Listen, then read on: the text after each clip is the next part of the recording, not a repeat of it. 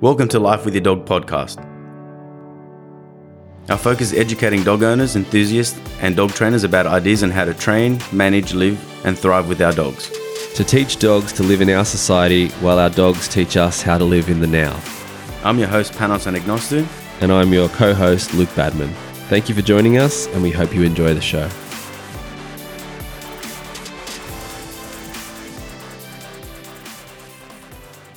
Welcome back to another episode of Life with Your Dog. I am your host, Panos Anagnostou. For today's episode, we will be covering a question coming from Gannon Fall, all the way from San Francisco, California. Thanks, guys, for listening all the way out there. And just a real quick intro to what we're going to be talking about. He says he's been enjoying listening to the podcast, and he's in the process of adopting a rescue dog. And he wanted to see, can I suggest a couple of episodes? Because if we have missed out on that critical period, that's 7 to 17 weeks, how can we build dogs' confidence and social skills?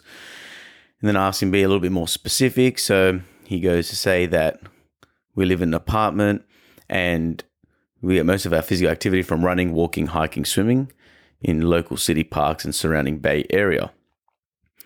So looking at getting a dog that's small enough to be comfortable in an apartment with athletic and active enough to be happy with our lifestyle. Got an interview with the dog.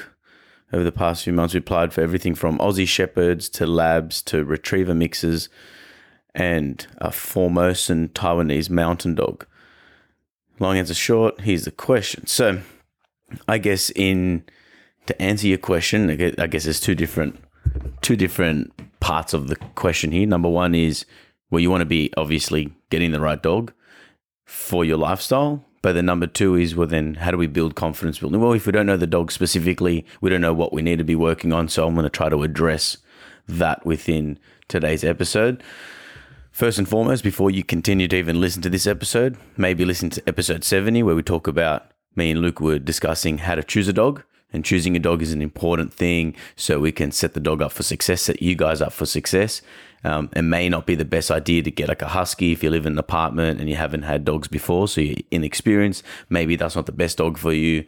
So you want to make sure that you're ticking all the lists. It sounds like you guys are obviously, first of all, whoever's listening to the podcast, unless you just listen to one off, is that you're obviously out there looking for information, so you already have a good sense of common sense. But you also want to make sure that you're making the right decision. So be specific about and be realistic about what you have, what your experience levels are and all that. And that's what we talk about in that episode there. Before you get any dog, while you're looking for a dog, because you may look for a dog tomorrow and decide that you want to take that dog on. So the first thing you want to do is make sure that your house is dog proof immediately.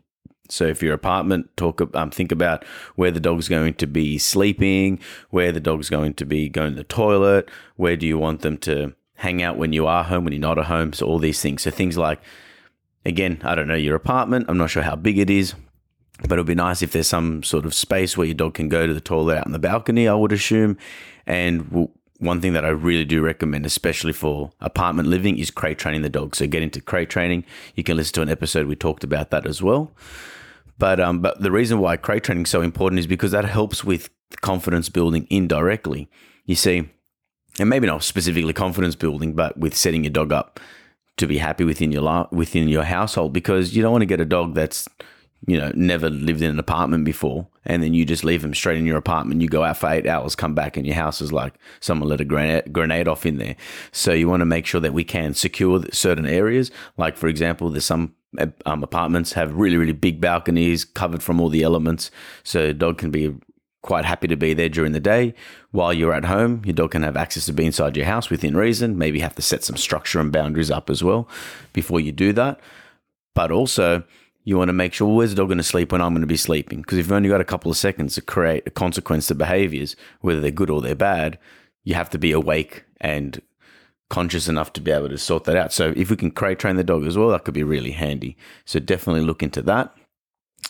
Take the time to assess the dog before you get him. So whatever dog that you're looking at, one thing that was a little bit confusing there, you said that you wanted maybe like a small-ish breed. Again, hope I'm not too incorrect with trying to understand what you said. But then when you said you want a Labrador, and Australian Shepherd, like I know there can be medium to large size dogs, but maybe Like again, depending on your space, maybe a Labrador can be too higher of energy depending on the dog specifically. See, when it comes to like what breed should I get, it's really hard because you can have a litter of Labradors and one's really chilled out and the other one's super high energy, ready to go to work. So, you have to really be assessing the dog. So take the time to be with the dog. If you can do a trial period with that dog, let's just say that you go, look, I want to take the dog out for the day. Are we allowed to do that? And go for a walk to a general place that you would normally go to. Is the dog going to be reactive to different stimulus like people, bike riders, other dogs, different sounds? You want to be able to see that for yourself rather than just going with what you see in the shelter environment. Also what you get from speaking to shelter staff and volunteers and things like that. Even if you do take that dog out, that's that dog in that current state of mind. Dogs take about 4 to 6 weeks to adapt into a new environment. So you can bring the dog home week 1, we see certain behaviors, but week 4, 5, when your dog's all psyched and comfortable with the environment, we start to see other behaviors start to manifest and come to the surface. So even taking the time to assess the dog, know that it may not be everything that you see, depending on the age as well. You take on a 5-month-old dog, but then at 8 to 10 to 12 months old, we start to see other behaviors manifest because that may not be just learnt behaviors, but those are genetic predispositions. The Labrador will be more likely to want to chase the bird rather than focus on pulling sleds, for example. Like every dog has a specific. That was a really bad example, but you get my point, right? Hopefully. So take the time to assess the dog, look at everything that you want. That you guys are higher energy individuals, that you like to do all these active activities. So you do want to make the right match, but also make sure that you have an allocated space wherever your dog is allowed to be in your house, kind of sacrifice that space. So if there's like a spare room that has access to a balcony and let's say it's floorboards and it's not carpeted, it can work for him to be his room. Just make sure that you're happy with the skirting boards getting destroyed and the door getting ripped off and all that sort of stuff. Toileting happening inside the room there because it's likely to happen. Where if you can secure your space where you have like a big exercise pen that can be butted up towards where the balcony doggy door is, where your dog can spend some time inside, not jump over the exercise pen, but go back outside. There's different ideas there that you can work on in regards to doing that. A dog that I could think of suggesting to you guys, look, I have no idea of that mountain dog that you, I did do a little bit of searching before I got onto here, the Formosan Taiwanese mountain dog. I don't know anything about that dog. By the sounds of it, it sounds like a high energy dog. Looks like it'd be good at guarding and have a sense of prey drive and things like that. That may be too much for your apartment living. When we have mountain dog and then apartment maybe in the same sentence, maybe they don't kind of mix up. I could be wrong. People have Burmese mountain dogs, for example, in their apartment living and things work out okay.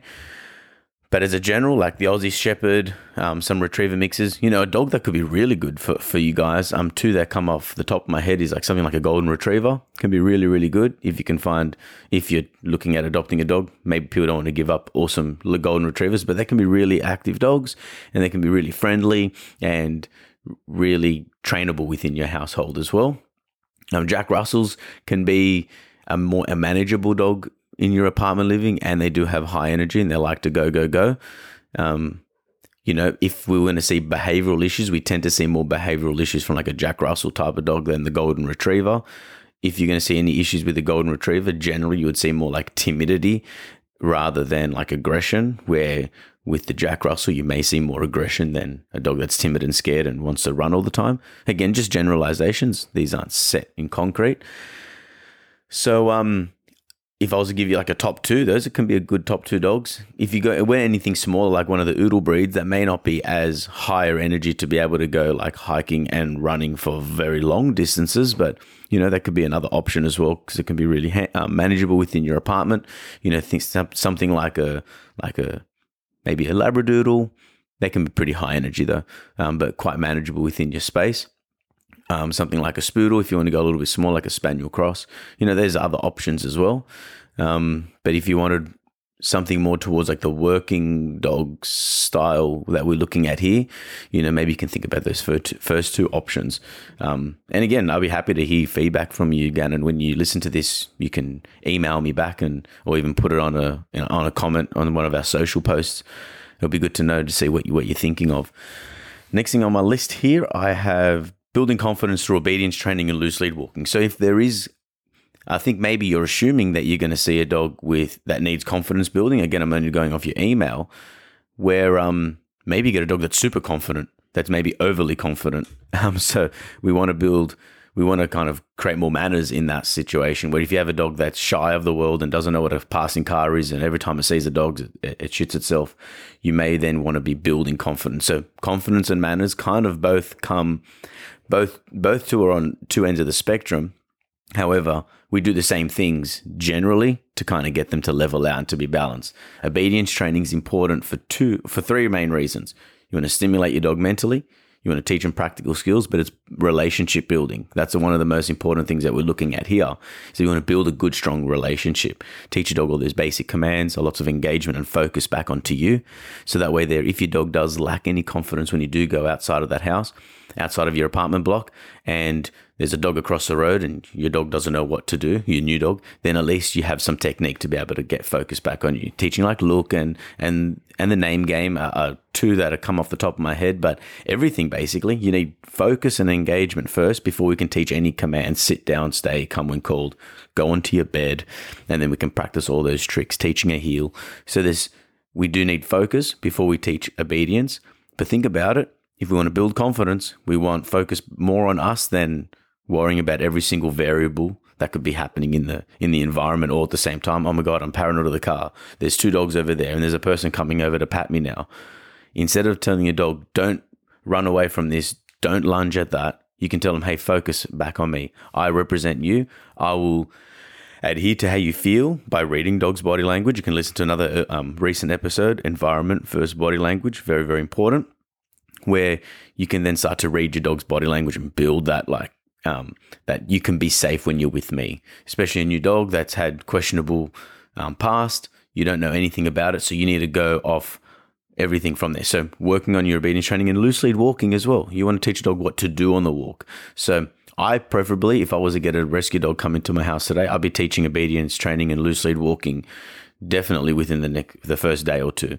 The first couple of moments we're hanging out at home, maybe getting to know each other, but have boundaries and rules and structure straight off the bat. There is no I'm going to let him settle in, then I'm going to give him rules. That makes no sense to him, because the dog needs to know what it is that he needs to fulfill, what behavior he needs to display in that current environment right from the beginning. Don't go, you can pull here and not listen there and do whatever, and then within a week or two, you start layering it in. If you're an inexperienced dog owner, or like you've had dogs before, however you're not skilled in working on obedience in training wise, some people may want the dog to be really boisterous, do whatever it wants, and then we can layer it in. The problem with that is that it's nicer to have like a space in your backyard where your dog can display all those behaviors. It's a little bit more appropriate, and then if you have the skills and the experience, you can then start building it up slowly depending on what you want to mold and work on. But for the general everyday dog owner, I say structure and rules and boundaries, obedience, everything happens from day one. All of that dog's food that it earns does not come from the bowl. It comes from your pouch, and it comes from training. We do it all inside the house first, and then we slowly, outside of the house, down the lobby, outside on the street, and then we slowly start extending that training throughout the whole dog's experiences in and outside of the apartment. And that way that can be a real good way. In terms of like building social skills comes down to having access to sound people and sound dogs. And what I mean by that is not just letting any random just run up to your dog and just pat your dog straight off the bat. You can listen to last week's episode talking about, approaching dogs and dog safety and things like that. We want to make sure the dog's not paranoid and freaked out and displaying any fearful behavior in regards to lunging and biting or running away, because we want to build our dog's confidence like that. So make sure that you have good people that you can start to socialize with, and as well as if you have friends or neighbors or people that that have good dogs, start socializing with those good dogs before you go to anywhere I hate dog parks, but before you start taking your dog off the lead and giving it its own experience, when it is time to give your dog free time, you can listen to episode 6 talking about the structured walk and the 20-20-20 rule. Make sure you have a 10-meter long lead. Show that your new dog can have some freedom, but it doesn't have to run away from you because you've known the dog for 3 days. That dog may not be fully committed to you and it may run and chase squirrels or whatever it wants. So making sure that good management's a must. Confidence building comes from setting your environment up for success, so your dog knows that you're in control of what's happening. So relationship building is important, and then also that obedience side of things. We want to teach our dogs what we want them to do when we are out and about and living inside of our intimate spaces. So my next one I kind of talked about already is like introduce to dogs, people, and new environments gradually, not all at the same time. So the first day you have your dog, look, again, a lot of people may do everything opposite to this and it works out well. However, on the general, what could happen is you get your dog Rusty for the first time ever, and the first day you go to the most populated park where there's dogs off the lead, people off the lead, bikes everywhere, birds everywhere, and you let the dog off the lead. Like, that could be a recipe for disaster, or it could just be like any other old dog out in the park and having a good time. It could be neutral and positive experience, but it could be a real negative experience. But also, if you were to do something like that, which is kind of irresponsible, then you don't know what the status of your dog is to attack another person or dog, or to run away and then you can't chase that dog and then he runs onto the road. And also, for training wise, that sucks because he doesn't feel that you're in control. So why should he listen or to focus or even to come back to you? So that's important as well. So go slowly, introduce slowly. Your neighbor you're cool with your neighbors, and get them to either come over, have your dog on the lead, or meet out the front and go for a little walk together. It's like, oh yeah, we have a dog as well. It's like, all right, maybe after he meets you, maybe you can come down, bring the dog, we can go for a walk together. Introduce it slowly rather than taking your dog straight into your friend's house where the dog runs up full speed. People are all excited. Oh my God, it's Rusty. And then we've got just another recipe of disaster. So introducing slowly. Next point, which would be journal what you want improving, and also have some goals. Have some goals before you even choose the dog. What is it that you want from the dog? What is it that you want your dog to be able to do? What's a training routine and what's the outcome of training that you want? I want my dog to be able to do X, Y, and Z. So make sure that you're clear before you start doing any training. But journal the things that you don't like. So, we walked past a pram today and the dog did like run towards the wheels. That definitely needs improving. If you're not writing this stuff down, it's all just wishing around in your head, and it's very hard for you to take any plan of action. So you don't have to full journal it in a book. You can just dot point it, put in your phone notes, whatever it is. Put the date on there, kind of helps. So that way there you can also look back and go, oh yeah, 3 weeks ago we were working on that and look how far we've come. Because if you're not getting dopamine or any form of reinforcement for your efforts of training, you're likely to stop doing the training altogether. Same thing with, bodybuilding, learning a new skill, or where you're at with work or in your relationships. If you don't know how far you've come, you don't know where you're heading, but also you need to look back and go, oh yeah, we're in a different place last year and we're working on much more improved and advanced things. Or some things may be like, oh, I've still got the same thing on my goals list in the last 2, 3, 4, 5 weeks in a row. I obviously need to be starting to address that. So that's also important as well. And with that trial period, as I mentioned before, it'd be good to be able to take a dog on for a week or two to see if it does work for you. A lot of people do that, or some people foster the dog. And then that could be the problem with fostering, is that you're now a halfway house. And if someone else decides to adopt the dog before you decide that you want to adopt it, that's no good. And also places like rescues and the shelters, like they're happy for people to be foster failures, but they ideally don't want foster failures. They want people that will take the dog on, move it on, take another dog. But my point there with the trial is that you can see the dog in your intimate space, give the dog a couple of weeks to settle, and if all is well, then you commit to it. And if you feel like it's not working out for you, then at least you have that option and you can go back to the same place he was, which is much better for the dog and usually for the organization as well.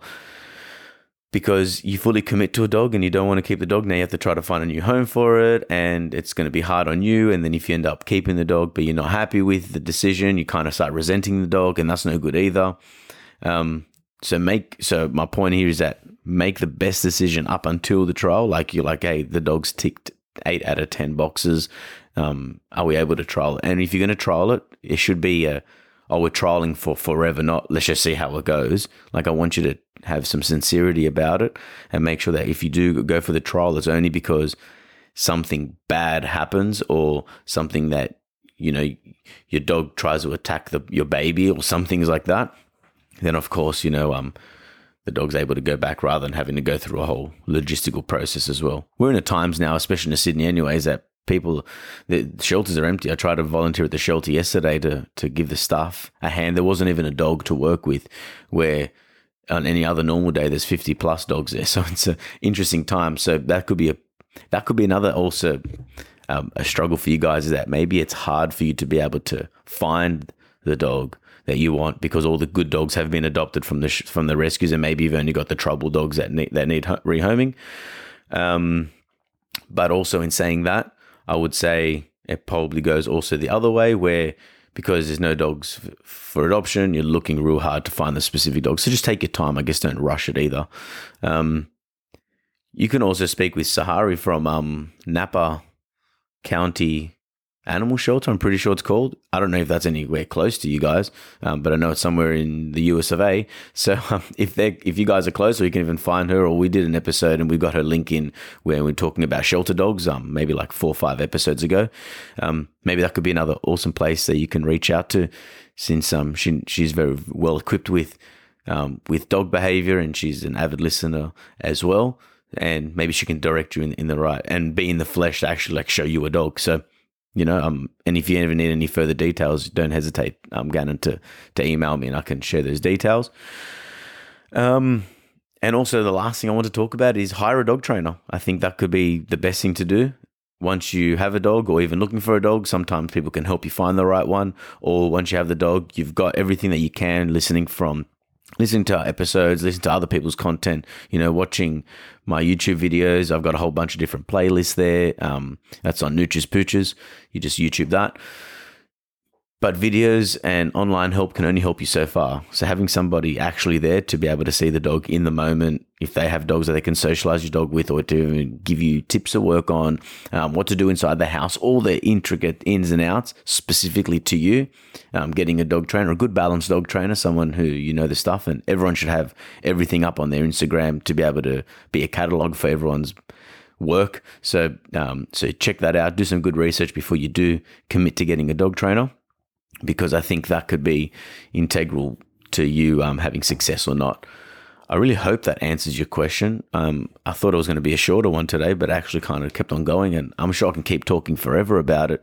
But with the limited information that I have, I hope that I've been of service to you today. And as always, if you do enjoy the things that you're listening, all of our episodes on Life With Your Dog, please like, rate, subscribe, and any platform that you're on. I know that there's most podcast apps you can't leave a review, but if you do go onto Apple or iTunes or Apple Podcasts, whatever it's called now, and if you can leave a review there and a 5-star, that'll be really helpful for us. More people will be able to listen, and we can continue doing the things that we do. And you can follow me, Nooches Pooches, on all the platforms, Instagram, Facebook, and YouTube, just for any other extra content of me actually having a dog in front of me and working on these things.